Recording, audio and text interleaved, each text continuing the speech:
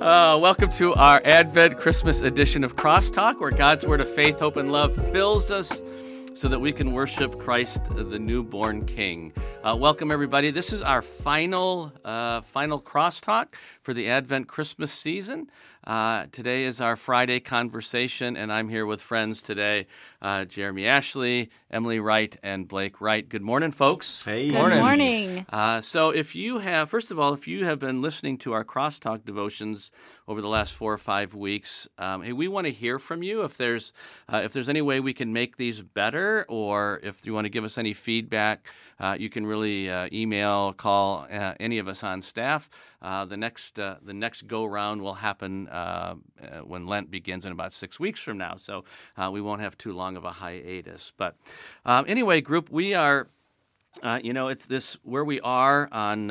It's actually New Year's Day, so Happy New Year, everybody! Yes, thanks. And just a little secret here: we're not actually here today. we have pre-recorded because we're all sleeping in on New Year's Day, but. Nonetheless, we in the church year, in the church calendar, we're actually still in Christmas. We go to the day of Epiphany, the celebration of the wise men. If you're in church this upcoming weekend, you're going to hear a little bit about that. So I guess my question for the group, just as a starting point, is this. Since we're still in Christmas, and actually I think, Jeremy, I think your devotion on Wednesday was a little bit related to this, but so how does the message and the meaning, the joy of Christmas, how does that stay with you as you move into the new year? Is there some type of habits you have or practices that you have, or any thoughts? So I'm going to pick on you first, Jeremy, since you kind of spoke to it earlier in the week with your devotion. Yeah, definitely the devotion about the kind of the Christmas crash. I think that's a kind of a real thing, and so. I think for me, realizing what Christmas is really about, right? That it's about Jesus. And so, you go into Epiphany, that's about Jesus. You go into Lent, and that's about Jesus. And so really all of these things that we're celebrating are about Jesus. So really, Christmas is kind of something that for me, like you're really kind of celebrating daily, right? That's the birth of Jesus because what he grows up to do. And so, for me, I don't know. I feel like in some ways I reflect on Christmas a little bit regularly because that's kind of where it starts. And because it's while culturally we see it almost as an end, right? The crash. From a faith perspective, it's a beginning point, isn't it? Right. Right. Everything's just getting started, just getting rolling. Yeah. Blake or Emily, any thoughts about it? Yeah, I think it serves as a reminder of hope and just remembering that Jesus is still with us even into the new year. I think our culture, it's so interesting. I was having a conversation with my friend, but our culture is like, oh my gosh, we're turning the page on the calendar, so everything's going to be great come 2021. Throw 2020 behind. But I think something that we need to remember is that we're still in a global pandemic, and so even though we might want to leave it in the past, it's still coming with us. But in addition to that, the biggest reminder is that Christmas is still coming with us. Jesus is still here. He's with us. This symbol of hope in who he is coming along into the new year with us too. Sure. I think we sometimes forget we live in the global pandemic of sin, which also kind of stays with us into the new year in a different form, hopefully. Mm-hmm. We're praying for that. Emily, anything you want to add to it?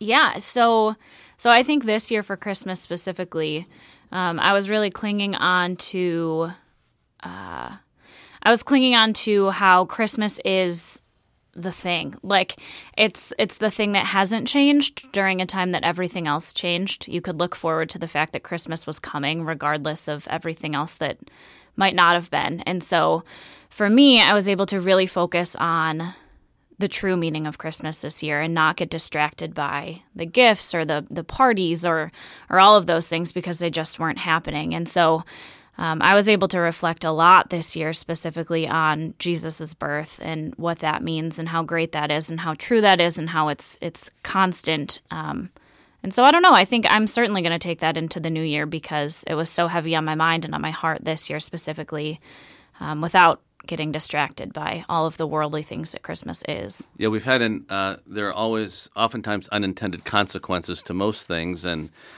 in the disappointments of our Christmas celebration, there this little silver lining that says, this is the thing we got, right? Yeah, for sure. Yeah. Let's change gears just a little bit, and maybe if you're not used to doing this at home, we're going to give you a little a process to do at home that's kind of helpful. So what I want to do, though, is I want to ask the group, what's your high and your low? This is a huge question, right? What's your high and your low for 2020? And you can't really just throw the pandemic in there. So let's talk about lows before we talk about highs. Blake, what about a low for 2020? Yeah, so Emily and I moved here in January, so it's almost been a year. And then I think it was 6 or 7 weeks from when we moved here, everything just stopped. So a low for me has been the lack of young adult community. I don't think that we've really found some local friends, if you will. I don't know why that is. I think it's because there's been a lack of social gatherings and social events, and not calling you guys old, but our age. Nice. Our age. That's kind of how we connect. That's how we get together. So we just haven't had the opportunity to do that. So that's been the low. Totally makes sense. Yeah. Emily, what about for you? Well, he kind of stole it, I think. That and just trying to reconfigure different aspects of life when it comes to jobs and working and purpose and identity. I feel like those things kind of flew out the window during 2020, which also relates to my high, but we're not there yet. So, sure. Yeah. Well, and we appreciate that for the two of you for sure. I think all of us at Trinity, and I know all of us on staff, just felt bad that here you guys come waltzing in the door in January. We're not saying we're blaming you for the pandemic, but that made it tough. Jeremy, what about a low for you? I think for me, the kind of the introverted nature of 2020 that I think now I would choose to be home sometimes when I probably should be out, because I'm just used to being home. Like it's like you're turning into a little bit of a hermit, because you can't go anywhere and do a lot of stuff. And so I found for a low for me is that times that I probably should be out or be with people, that sometimes it's you just kind of like, oh well, this is easier, this is cozy, I'm just going to stay here. Sure. What about your high? Well, high, the high and low kind of go together for me in a way. Is that the time with family? We've really had the ability to spend a lot of time together, and which I was going to say is a high and a low, but but truly it's a high because we've really COVID just wipes out your calendar, options of things to do, and so all of a sudden you find yourself with just what the things that are left are the things that kind of matter, right? And so you're left with family and be able to kind of engage them and spend time with them and get to know them again in different ways and work through some issues of being together so much.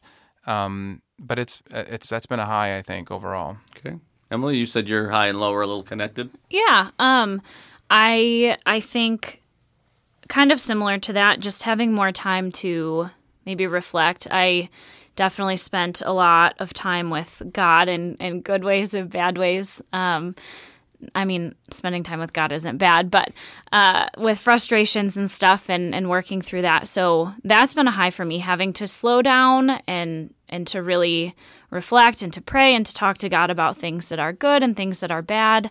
So that's been a high. Also a more tangible high, I think. It just happened, but the Christmas Eve service here was a really big high for me.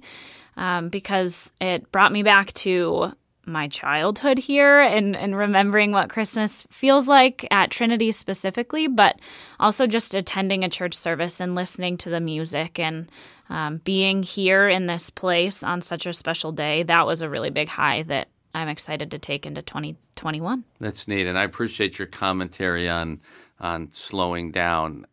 It was forced for most of us, but we live in typically a hyper fast culture. So appreciate that. What about you, Blake? Yeah. So for me, the high was definitely being able to put a pause on things.